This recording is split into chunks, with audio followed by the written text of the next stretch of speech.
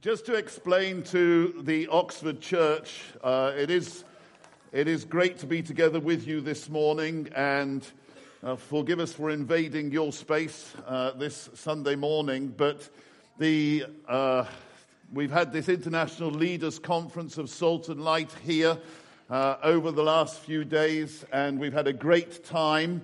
The theme of our conference, it's gone down anyway, but the theme of our conference is Beyond. In sort of choosing that title, and I have a feeling it was Ron McLean that first suggested that on a conference call, but in choosing that title, it was with a desire that God would take us in many, many different ways beyond our current knowledge and understanding of God, beyond our current experience of Him, beyond where we are in our churches, beyond where we already are in our nations, to take fresh ground for Him. And we've had a great time. And I mean, obviously I prepared what I wanted to say before this last week. Actually, some of us have been away since Sunday evening because we had a conference Monday to Wednesday and then another conference Thursday to Sunday. So some of us are pretty well conferenced out, I have to say. But we have had a great week in the presence of God, and we feel that God has pushed us forward. The Monday to Wednesday, we had about 110 people away for a conference looking at the apostolic. We do believe that God wants us to see a huge apostolic thrust forward, release forward in the life of our family of churches. And we believe that that's going to take the release of many, many younger apostles as well. Some of us have been at it for a few years now, and it's time for fresh waves and fresh waves and fresh waves, very much in the line of the prophetic word that Naomi brought to us this morning. And so that conference where we had some of us old-timers, but quite a lot of younger people with an embryonic gifting, was to try and encourage this thrust outwards. We believe that all that God has done amongst us has been good, but He has many, many more things planned for us, and we have to prepare ourselves for those things, and we have to prepare new generations for those things. That was a great conference. We then came here and started this conference, this International Leaders Conference, on Thursday evening, and our opening address just grabbed all of our attention. There is no question about it, as Nikki spoke. I don't know about you, but when I'm in a conference, I tend to think, well, that was a good day, oh, that was a good day, oh, that was a good day, and you get sort of so lost, and you think, now, where did we start, and where have we come from, and what has God said in all of those sessions? That's why I'm recapping.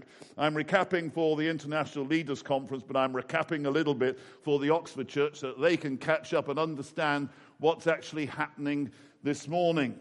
So Nikki spoke to us on Thursday evening. I'm not going to go into who Nikki is. That would take me too long. But Nikki challenged us profoundly about things that needed to change in us, like Peter had to be changed in Cornelius's house to have different paradigms because he was stuck in a paradigm of Jewish mission and God's purposes for the Jews, but God had a whole vision and purpose for non-Jews as well. And he had powerfully to change his own paradigms. And the challenge from Nikki was how God wants to change us internally. As she said to us on that session, you don't need a warm-up session, and she didn't give us a warm-up session. We were right in there being challenged with the purposes of God and being challenged about our own need to change from whatever comfortable ruts we are in to see things differently and to be prepared to embrace new things. Over the last couple of days, we've had challenges in the area of mission, how we're thinking missionally, whether God wants to take us further missionally, both in terms of what's happening on our doorsteps in our various cities from whatever nation that we're in, and what's happening in other nations. Last night we had a great time with Pete Gregg. The one thing that strikes me about Pete is he's definitely not religious. But he is substantial. It is all about God and the presence of God and getting into the presence of God. And he challenged us about going beyond generationally and God wanting fresh generations to take God seriously, to call God down, and to be 100% sold out for him. And one of the worst things about bringing up the rear, in other words, trying to finish off the conference, is you have a whole tick list of things that you might have said, and they have been being ticked off all the way through the days of the conference, and you think, well, I have one or two things I would just like to say at the end. Seriously, I do feel that there's still more that God wants to say, and I'd like you to turn in your Bibles or on your tablets or on your phones to John chapter 21, please. John chapter 21.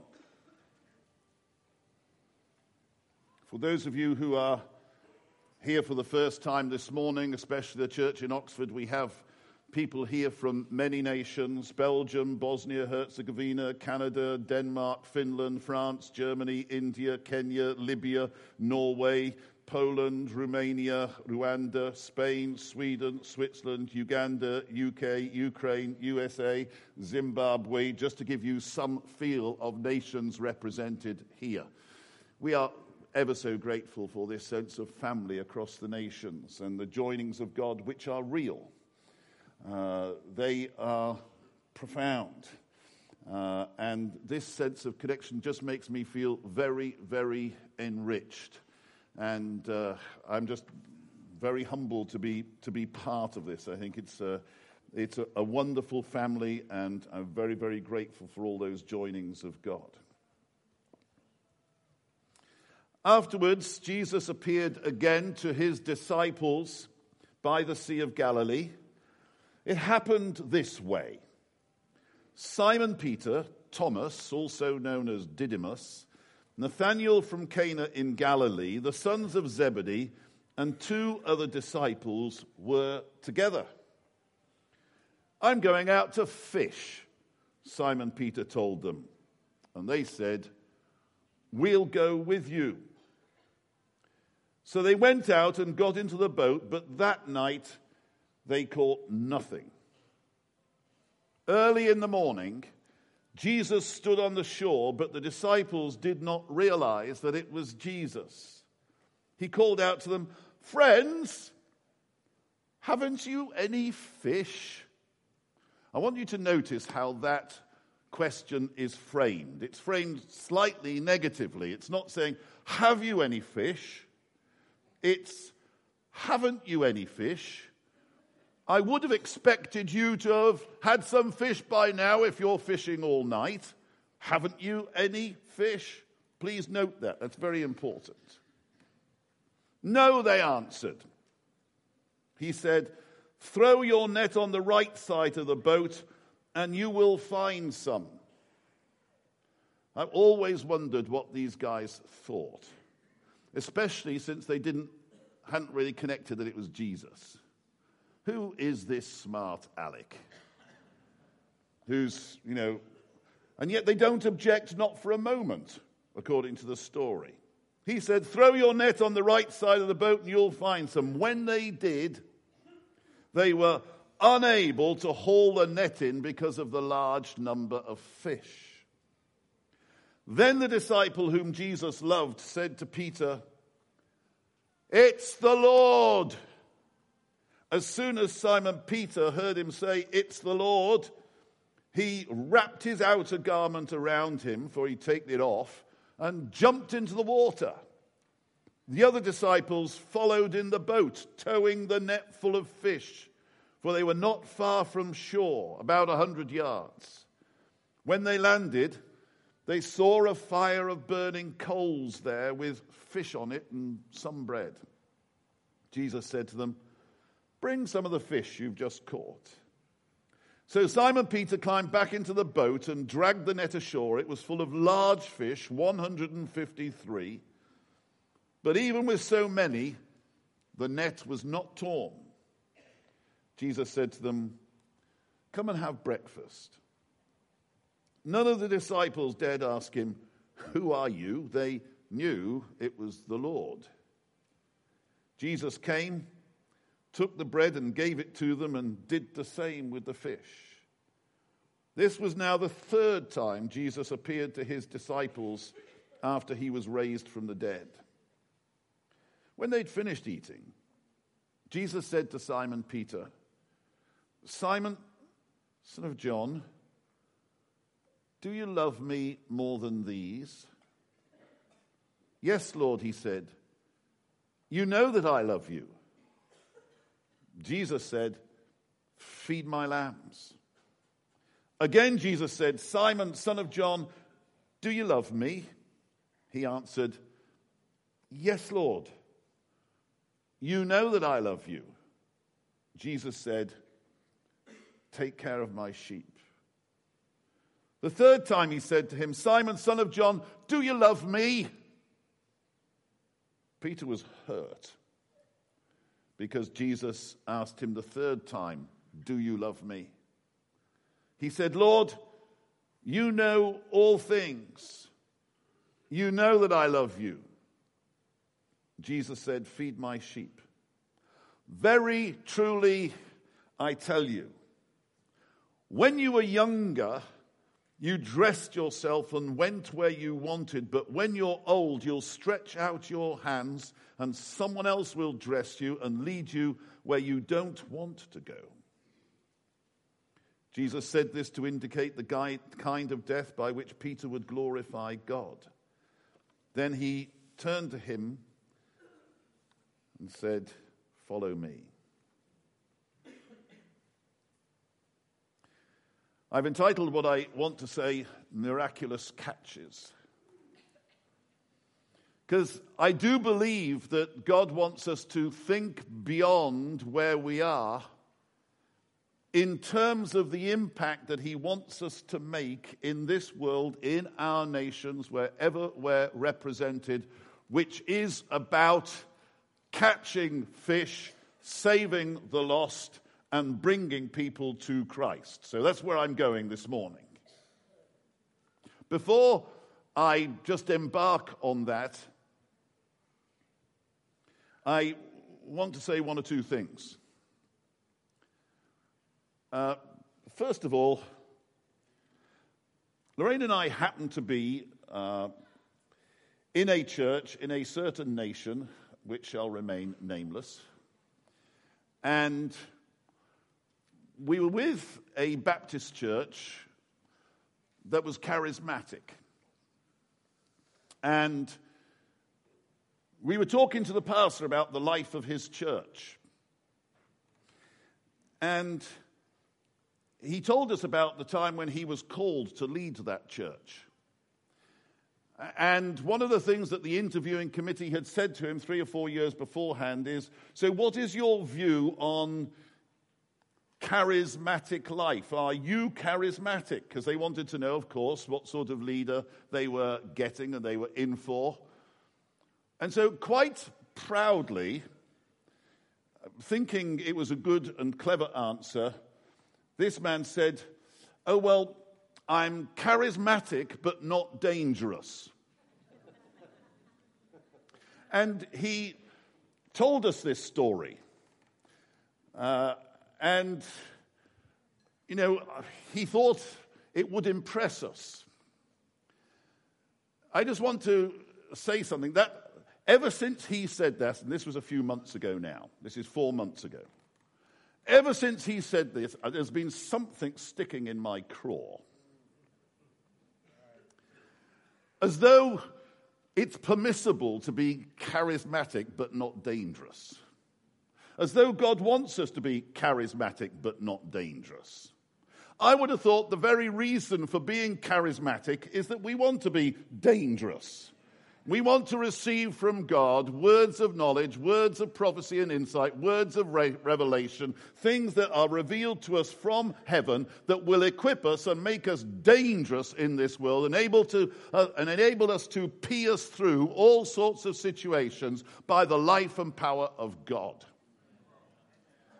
We don't want to be charismatic and not dangerous. However, I think there's a temptation in a number of our situations to try and water down in some way what we really stand for and the life and the dramatic power of the Holy Spirit, which is our power, which is our joy, and which is our glory. For those of us who were at the conference last night, Pete Greig, I hope you heard him say, I thought it was a powerful phrase. He said, Pentecost is not our history, it is our destiny. The life of the Holy Spirit is not our history, it's our destiny. That's where we're going. Everything that we want is wrapped up in this life of God, in the power of the Holy Spirit. And I just want to encourage us all not to be charismatic but not dangerous, but to be charismatic and as dangerous as we can be. Amen? Okay, that's the first part of I want to get that off my chest. Right, so that we're not watering down. We're not being apologetic for the life of God and for the life of the Holy Spirit amongst us. We're going to be 100% card-carrying charismatics who move in the power of the Holy Spirit, who want to see the power of the Holy Spirit released whenever we get together, who want to see the power of the Holy Spirit released out on the streets wherever we go amongst our friends. That's what we want to see, and we want to be as dangerous as we can for the kingdom of God. Amen? Okay, good. Thank you. Now, the second thing I want to say, just by way of introduction, is this. It is simply about the danger of deception. And that is, for us who have been at this conference, the danger that having been here and had a great time in which God has provoked us and challenged us, we go away and think, whoa, wasn't that good? And carrying on as usual. And James chapter 1 says that is a great deception. It's like a man who looks in a mirror, goes away, and forgets what he looks like. He's someone who listens to the word but doesn't do it. And if we have sat under some very profound ministry through these last few days, as we have, that now leaves us with a responsibility. We can't just walk away and do nothing. We can't just walk away and say, wasn't that great? Because that would be a huge deception.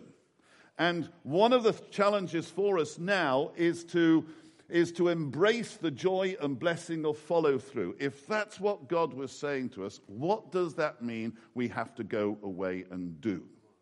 And I want to encourage those of you who have been here to be as accountable as you can for what you have heard.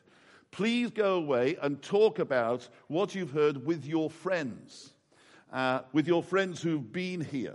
And if some of your friends haven't been here, but they're in leadership of your local churches, everything is downloadable. All of our conference addresses are downloadable.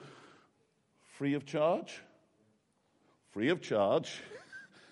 So you can access them.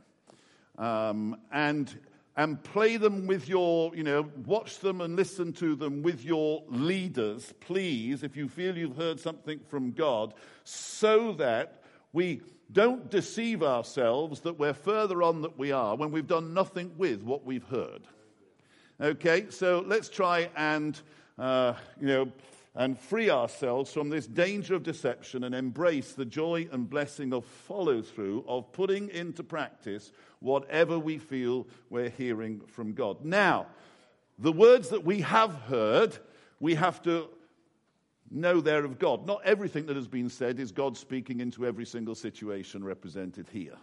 And that's part of the discernment of leadership, saying, okay, so out of all of this, and we've had a good load of stuff, out of all of this, what is God saying to us that we need to follow through on, and being very, very clear about that? And the third thing I simply want to say is this. One of the words that is used of us as churches and Christians quite a lot now, I hope you've heard it, is the importance of being global disciples. Global. That's a combination of two words which mean global and local. And if you haven't heard that word, it is something that quite a lot of Christians are talking about. It's not something I've just invented for sure. I'm not that creative, but it sums up what God wants us to be in this world. I'm convinced of it.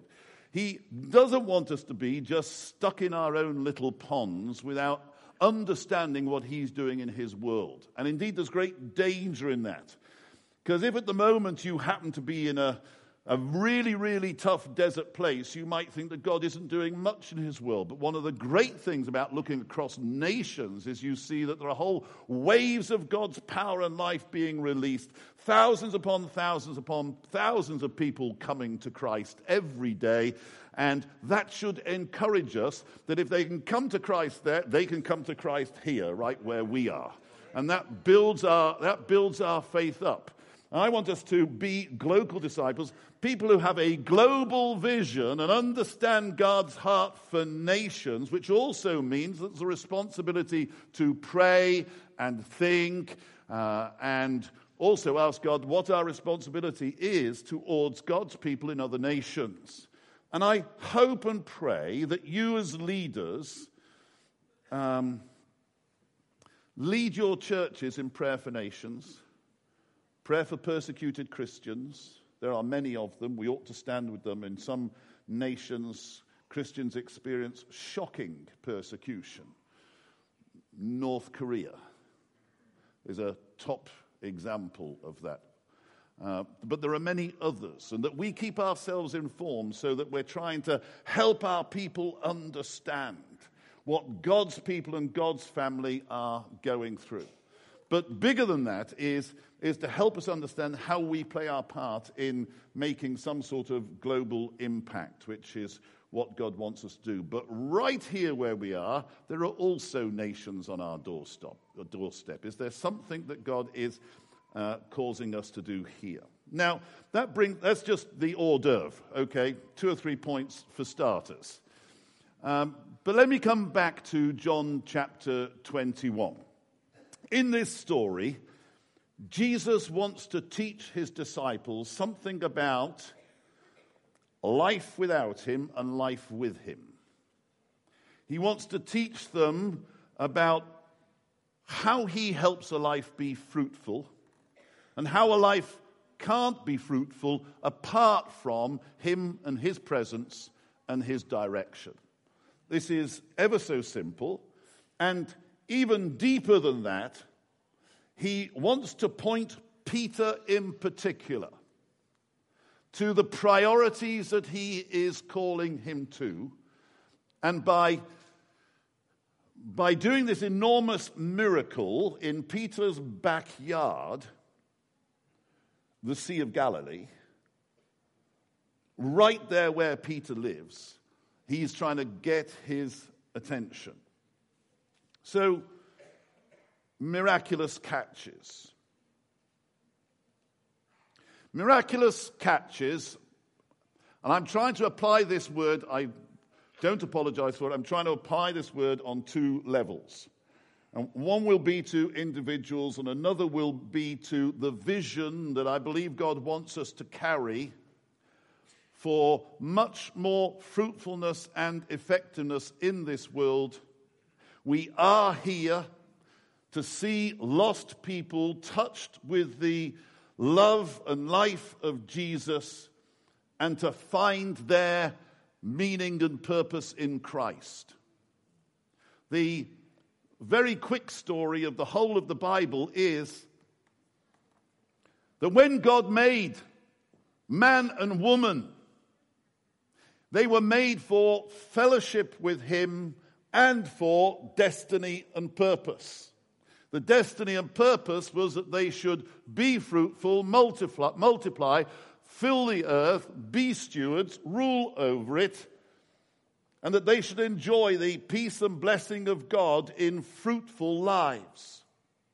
The relationship with God is broken through man and woman's sin, disobedience and pride, whatever it is, and immediately they lose that sense of purpose.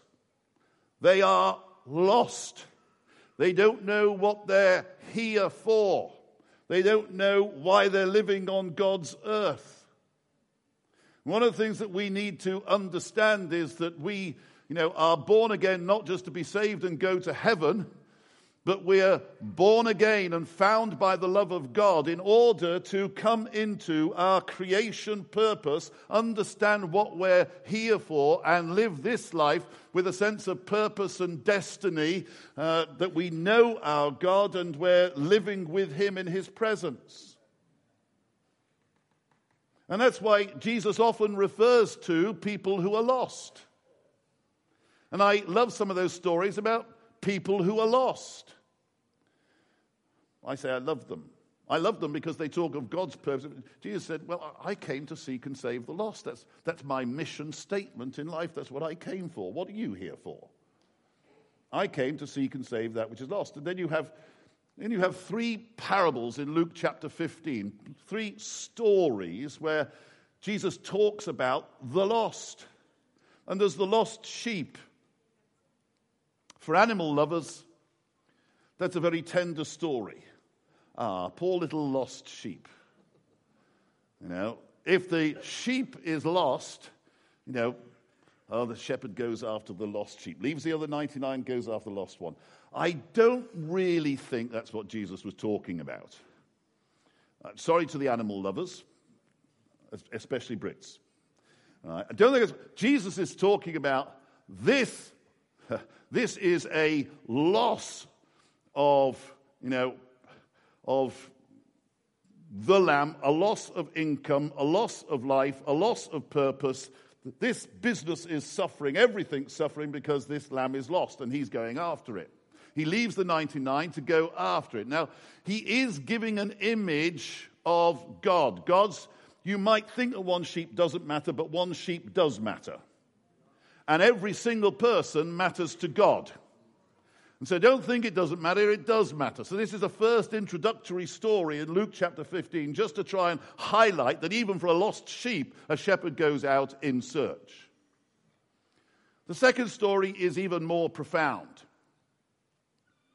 It's the story of a woman looking for a lost coin. God is like a woman looking for a lost coin.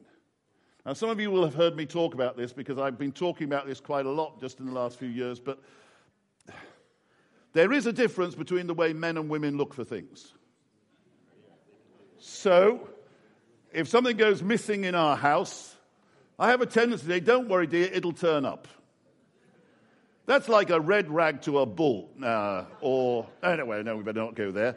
A red rag anyway to Lorraine, who says, no, he won't just say, I am going to find it.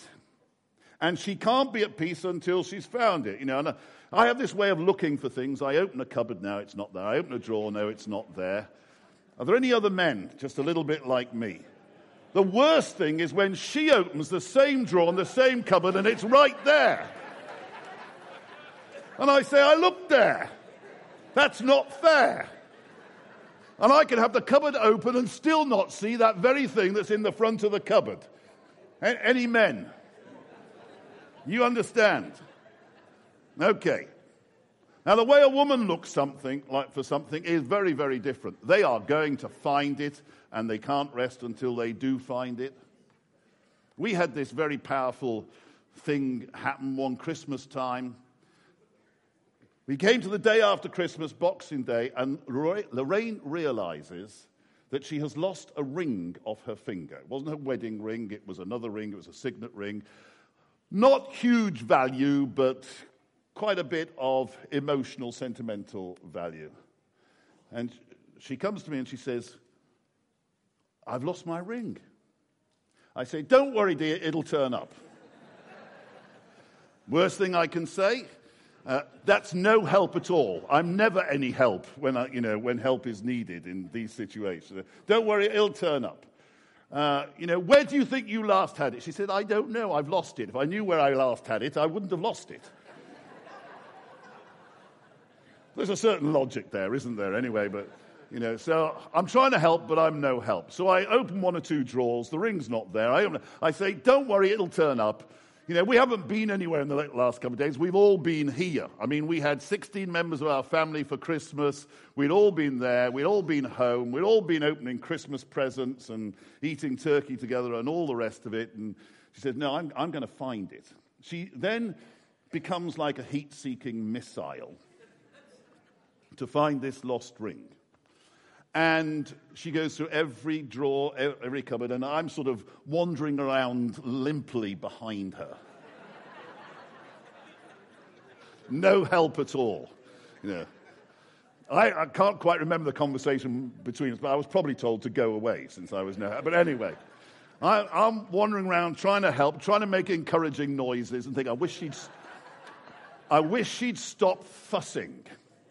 It's going to turn up. I know it's going to turn up. We'll find it. It's no problem. We haven't been anywhere else. She goes high and low through the house, every single bedroom, because we have people in every bed. Every single bed. She's made all the beds, Every single bedroom, the bathrooms, the lounge, the dining room, every single place, every cupboard.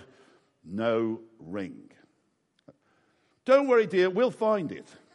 It's the best that I can do. She said, I'm going to find it. I want you to understand God's like a woman looking for something. He is not so casual about lost people as you men and me. Okay, he's more passionate than that. So then the real big challenge comes. She says, well, there are 5 bags of rubbish. Trash outside on the back patio with all the paper from the Christmas presents, turkey carcass, everything. Can we please go through these? I say, look, do we really have to do this? It's probably inside somewhere. You don't need to fuss like this. No, we need to go through this. So 5 bags of trash all come out on our backyard. And we're there, with our fingers in turkey carcass and all the rest of it. Of course, it's not there at all. So with a degree of smugness, I pile it all back in the bags and say, I knew it wouldn't be there.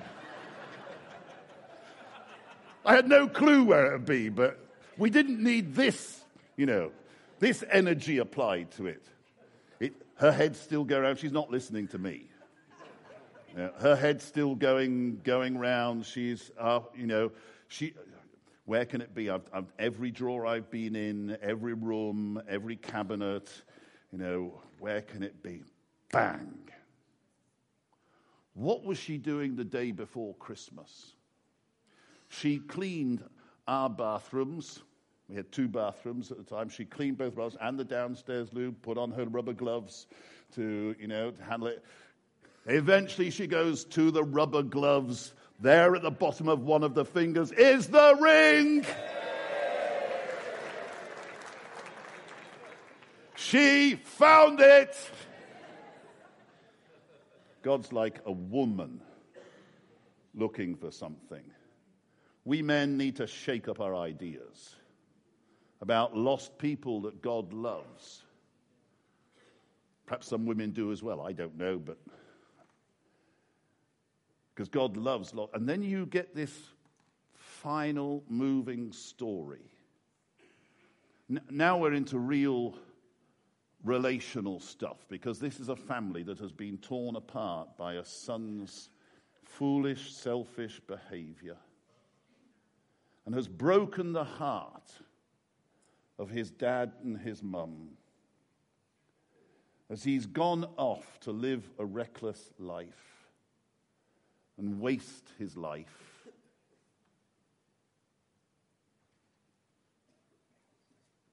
This is powerful stuff. And all the time, the father is thinking about his lost son. Please forget the name, the prodigal son. He's lost. In Middle Eastern society, he had brought shame on his whole family. The family were covered with shame because of the behavior of the son. If you don't understand that, you don't understand this story. This is not just about a son going off and doing stuff he shouldn't do. This is about a deep sense of shame that covers the family because the son has not lived the life that all the community, all the friends, relations, neighbors, cousins, everybody else would have thought. And the family and mother are not only grieving over a lost son, but deeply ashamed. And there is only one thing that could happen in Middle Eastern society. It is that the son comes back and kneels at his father's feet and asks forgiveness for bringing shame on his father's family. And only by a release of that shame by the father can the son be released and can the whole family be delivered from this deep and profound sense of shame. Which is why this story is so unusual. When the father once again is out in the fields hoping and praying and looking for his son to come home and sees a shape on the horizon in the distance and hopes and prays for dear love that that's his son. He hitches up his cloak and he runs over the fields and he runs to the horizon to throw... If you understand what he's now doing, he is operating as no Middle Eastern father would ever operate, because you wait for your son to come home. But he runs. He runs to him and he throws his arms around him, and he's not worried about Middle Eastern protocol. He's not worried about the shame. He throws his arms around him because his son that was lost is back home.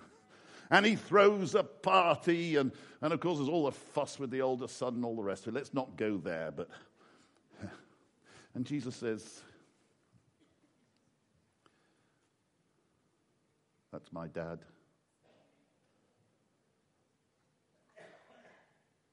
He loves the lost. Jesus said, I'm here to seek and save the lost. And this parable, this story about Peter and the fish, is not just about fish. It's about how Jesus feels about lost people and how he wants Peter to feel about lost people. I'm tangling up several strands, but I want you to understand what's going on here.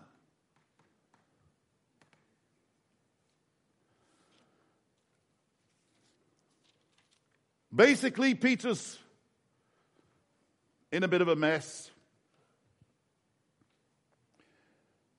He doesn't know what to think. He doesn't know what to think about Jesus. He doesn't know what to think about what's going on. And he doesn't know where his life's going. And he's invested 3 years of his life, and was it a mistake? And he says to her, well, I'm going fishing.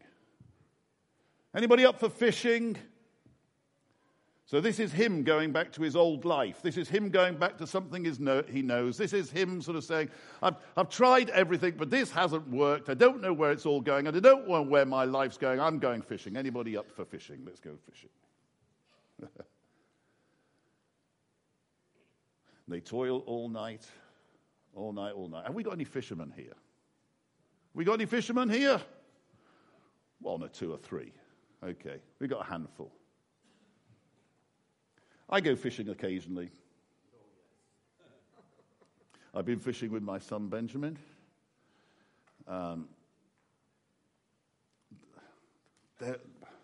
There is something quite tantalizing about fishing, but you've got to catch some. I mean, the excitement of catching something is, that does you a power of good, but going out and catching nothing. I've had some fishing trips with Barney like that. Go out in his boat. Well, we have a good chat for hours on the boat, but we don't quite get what we've gone for.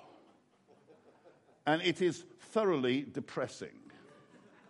So they toiled all night, they worked hard all night, and they catch not a single fish. because God had another plan. God's in charge of this fishing trip. God has another plan. And so he comes, Jesus stands on the shore, and he says, "How you doing? You haven't got any fish?" This particular fishing trip was not in the will of God. It was not in the purposes of God. He didn't want Peter going back. He didn't want Peter, anyway. And so he says, "You haven't got any fish?" And they all say, "No." They're as depressed as they come. There is nothing worse than going fishing and catching nothing.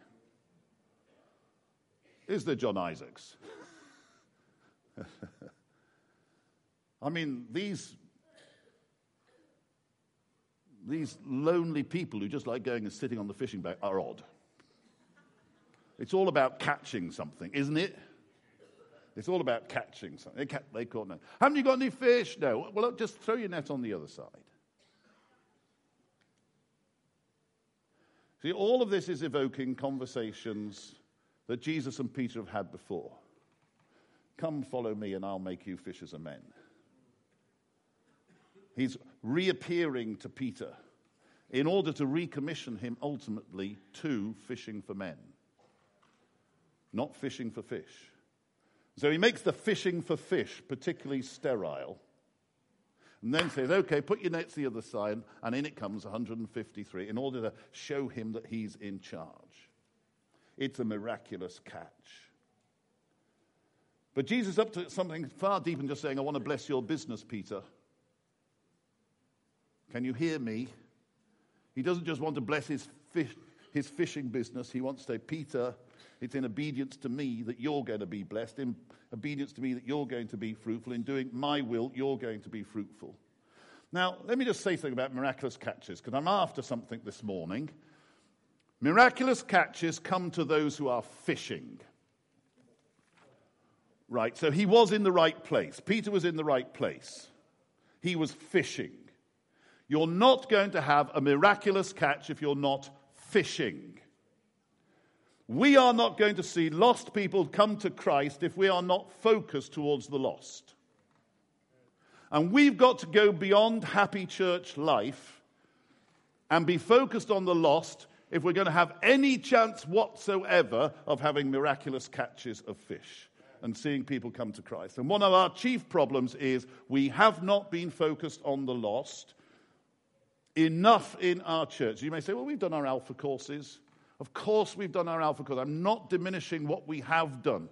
But our overwhelming passion is not to see lost people to come to Jesus. It's an added extra. It's a bolt-on. It's not our overwhelming passion.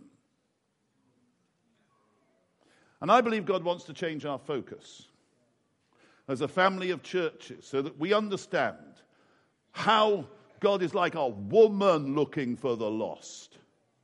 So it's not an added extra. It's not something we do as a bit of an aside, or it's not something we do one day a week. It's something we do 7 days a week. We are focused towards lost people because we want lost people to know Christ, to come to Christ, to be found by Christ. That has to be our burning passion. Many of you will know the story of D.L. Moody, a great revivalist preacher. But you can't be preaching at meetings every day. And he didn't preach at meetings every day. But if he wasn't preaching at a meeting, he would go off into the streets, even if it was 10 o'clock at night, in order to have witnessed to one person about the Jesus that he loved and knew.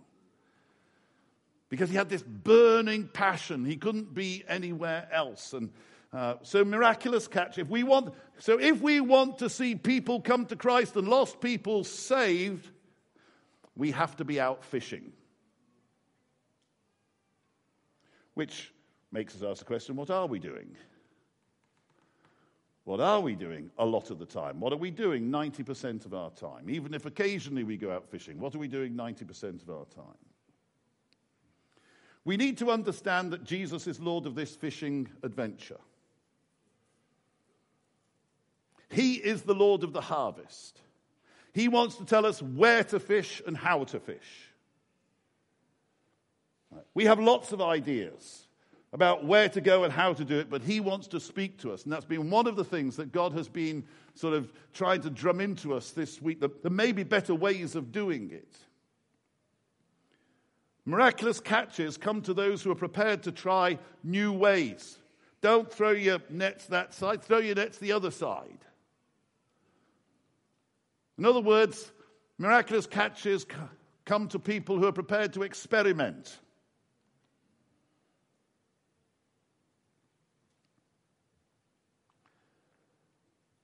We've got all sorts of different answers, none of which are wrong. You know, Alpha, journeys, cafes, missional communities. The answer, as was being said to us yesterday and the day before, is not in systems, but in Jesus. And what Jesus is saying is the way that we need to touch God's people, those who are still lost.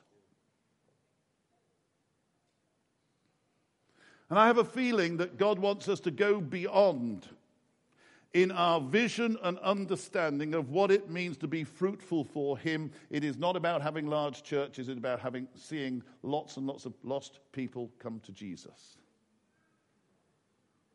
It's about miraculous catches. Jesus is trying to show Peter something. I don't just want you to do your ordinary fishing, I want you to do some miraculous fishing.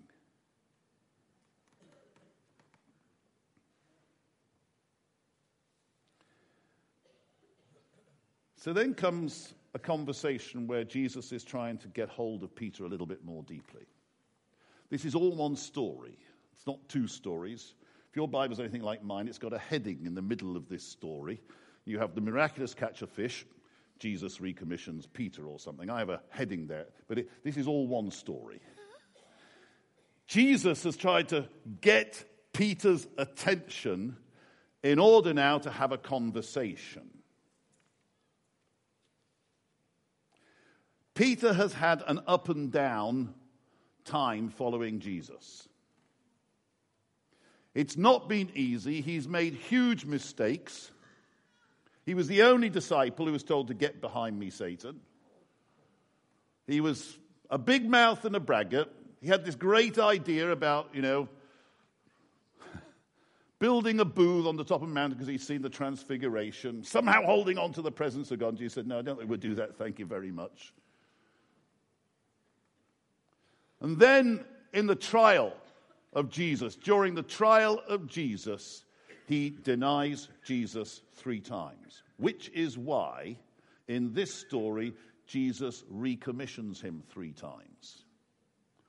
Because Jesus wants to lift the shame that Peter feels about his failure by saying to him, no, Peter, you can still work for me. You can still do stuff for me. Now, I don't know where we are or where we've come from, all of us. I obviously know quite a few. But one of the things we often feel is shame over our failure. Shame even over the failure and the fruitlessness of our leadership. We've been there with great excitement, and done all sorts of evangelistic stuff, maybe, but we've not really seen the fruit. So what do? We settle back and we manage the little church that we've got.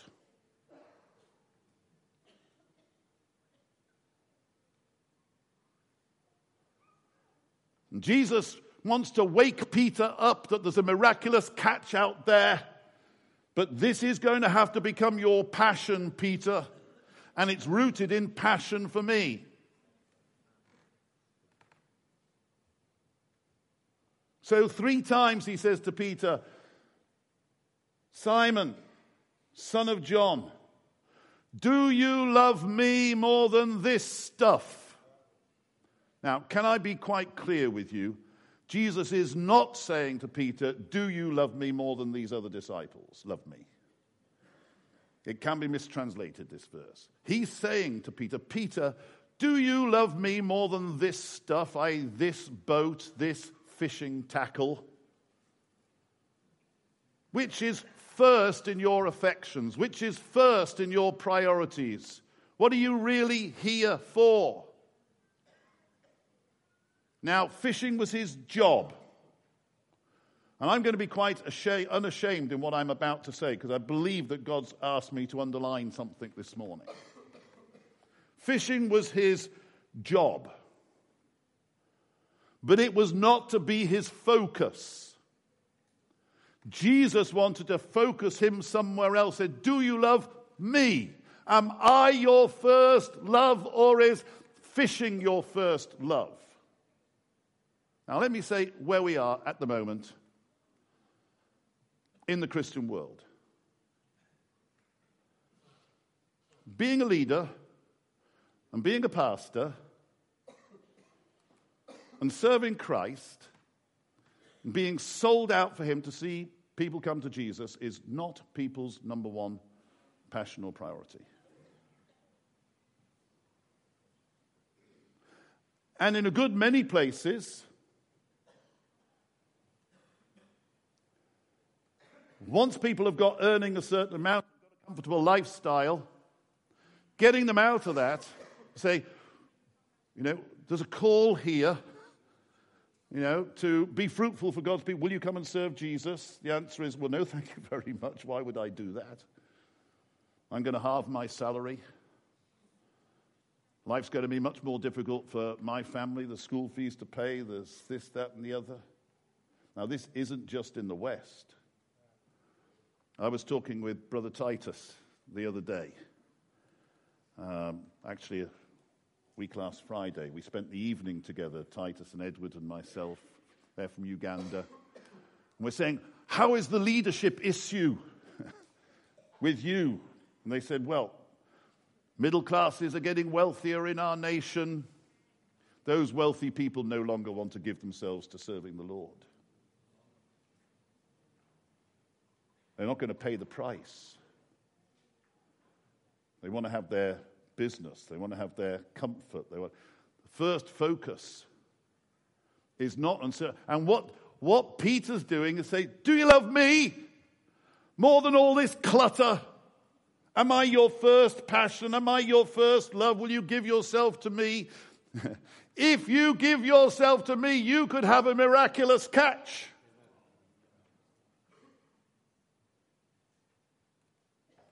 Now, Naomi said something this morning when she prophesied. I hope you noted it. She said something about not wasting our lives. Not wasting our lives. And I want to say to you that I think in our generation there is a temptation. I'm not accusing anybody. You've got to do what God is saying to you and what your passion for him will lead you to. I'm not trying to lay a blanket thing on everybody.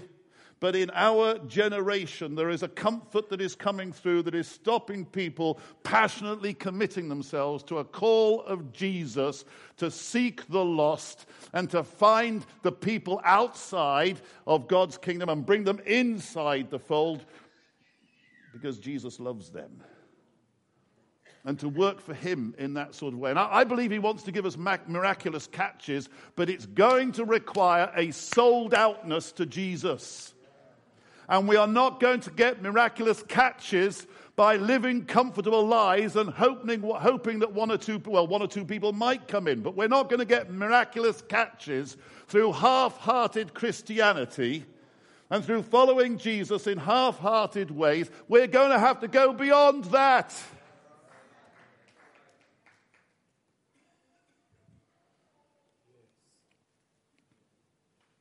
And it's time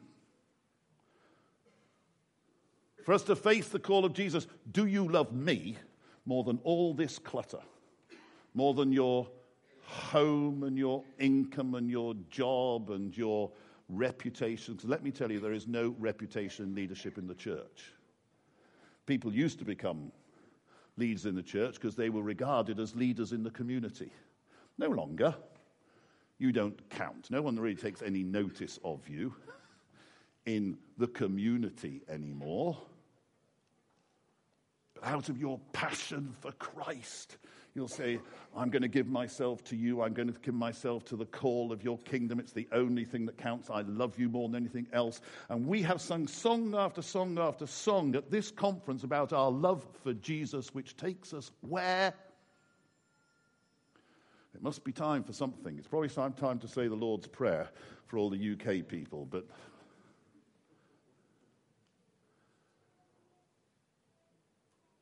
so we sing, I love you, Lord, I love you, Lord, I love you, Lord, I love you, Lord. Jesus said, please switch it off. Jesus said to Peter, do you love me? Then, look out for my sheep, look out for my lambs. Do you love me? Then it's about my people, my lambs, my sheep. Do you love me? And we've had all sorts of theological sort of frameworks about the different words that are used for love here. Please forget all of that. There's a simple question going on here. Do you love me? And if you love me, what sort of life are you going to lead? Is it one that's going to be sold out for him? Now, let me tell you, I'm a passionate revivalist. I'm unashamed in that. Listen, until revival comes, we'll go on working as hard as we can. So this is not an excuse just for praying for revival and hoping that God blesses us. But as I look at the world around me, I think, God, if you don't do something far bigger than all our piddling little efforts, nothing here is going to happen. Not to speak of. We need some mighty moves of God if we're going to see nations touched with his power and with his life. I believe, and I pray regularly like this. I pray it in my own prayers and I pray it with other people that I pray with. Lord, would you come and do something that we can't do? Would you come and pour down your life and your power? For the Scripture says, why can we pray? Why can we pray with confidence for revival? Well, because there are promises in Scripture that point in that direction. The earth will be filled with the glory of God as the waters cover the sea. The mountain of the Lord will be exalted above every other mountain, and the nations of the earth will stream up to it. These are promises of revival power and revival presence when the presence of God will fill the earth, and that's what God wants to do. That's why I'm confident in praying for revival, because I think that's what God wants to do. Okay? Now, I read books on revival regularly to try and fuel my prayer and vision for this. And I happened to be down in Henley at the church that Roger Cole leads, and he said to me, have you read this book, Steve, Prepare for Revival? That's like I've got to have it. So it's on his bookstall. I pay the price, I buy the book, and I start reading it. And one of the things that this book says about revival is at every time of revival, it happened around people who are on fire with God, one way or another. Not around apathetic, half-hearted, hopeful people, but people who were devoured, consumed by something that they had to see. John MacDonald was an incredible revivalist who ministered in the beautiful but often bleak north of Scotland and the Hebrides around 1800. Says, but he passed through a still more important change during his residence in Edinburgh. This is a bit of his life story. There's no record of his experience at that time, but of his having made a fresh start in the way of life, there was abundant evidence.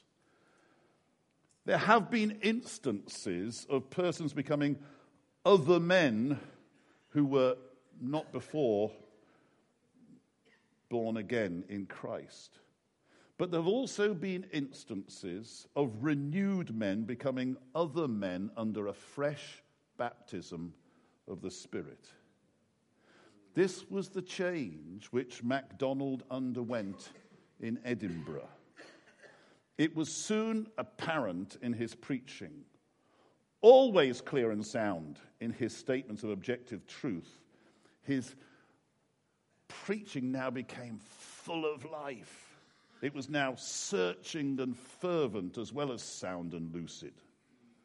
Knowing the terror of the Lord as he knew it not before, he warned sinners in Zion with such faithfulness and power as excited the wonder and the awe of his hearers. His statements of gospel truth were now the passionate utterances of one who deeply felt its power. The Lord's people could now testify that he spoke from his own heart to theirs. So marked was the change, which then passed over his preaching, that many were led to judge that he'd never preached the gospel until that change. Let me read you this story. This is what I like. William Haslam was an Anglican vicar who wanted to do good in his Cornish parish of Baldu, but he was not born again. He couldn't understand why he wasn't making any headway. Fortunately, he had a good friend nearby, Robert Aitken, who was also an Anglican vicar and a revivalist.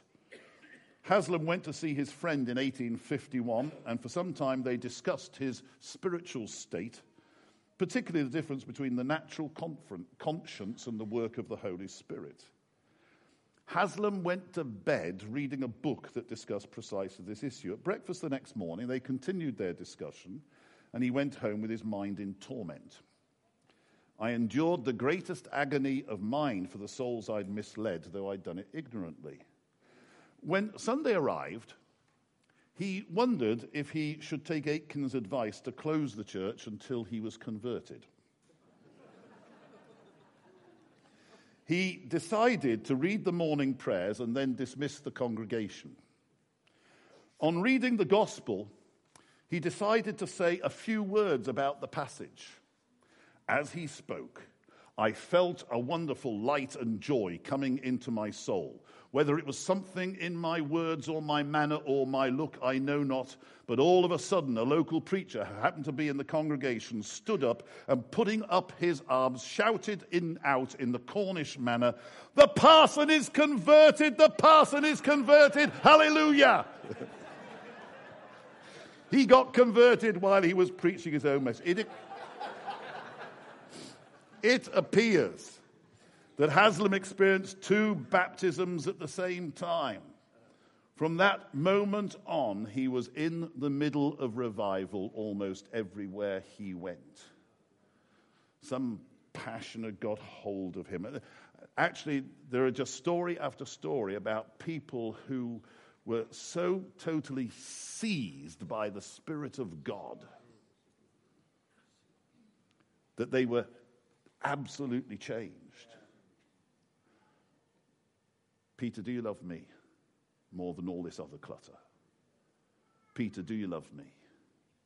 Peter, do you love me? Then it's about my sheep. It's about my lambs. It's about my sheep. This isn't just talking about pastoral ministry. Please, it's not. It's talking about God's people who are lost, the sheep that are not of this fold, who still need to come in. They're all God's people, lost and found. And I suppose what I want to finish this morning is I sense this is what God wants to say. He wants to give us a vision for miraculous catches. Now, in one way or another, I guess we're praying for this. We're hoping to be fruitful. We're praying to be fruitful. But this story tells us that it's about people who are 100% sold out for Jesus, consecrated to his service, passionately in love with him, for whom nothing else matters. And I have a sense that God wants to call us beyond the half-hearted and apathetic service that we currently give him to a new baptism of fire, passion for the lost, where we are not going to let go of God until we see breakthrough in the things of his Spirit. And it's transformed people like us who will see transformation in society and a breakthrough in God's kingdom, and miraculous catches come in, because we're so seized by God that nothing else will do.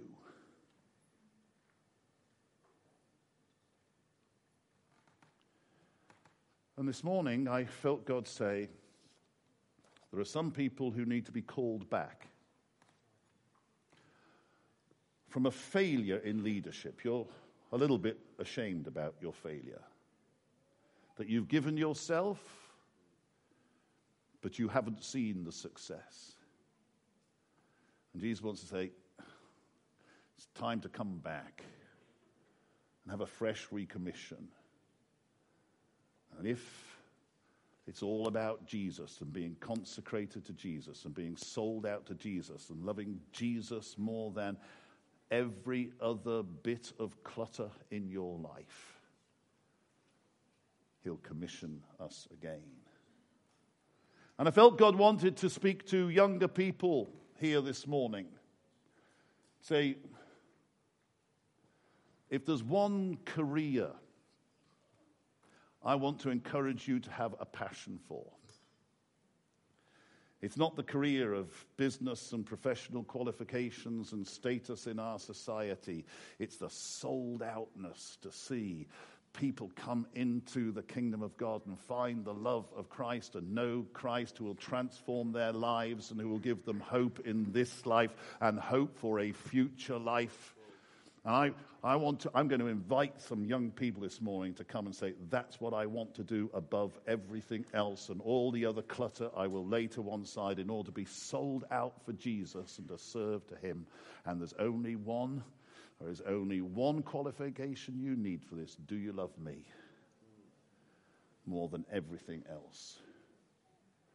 And that will set you on a course in which you could see miraculous catches. And I could see miraculous catches. It's probably to get a baptism of fire. We understand we are so bound to his service that nothing else matters. Nothing else matters. And we're not going to waste our lives, as Naomi prophesied to us. We're not going to waste our lives with other stuff, because of the sold outness and the passion. And we're going to go beyond. Go beyond, because that's where Christ calls us. Amen.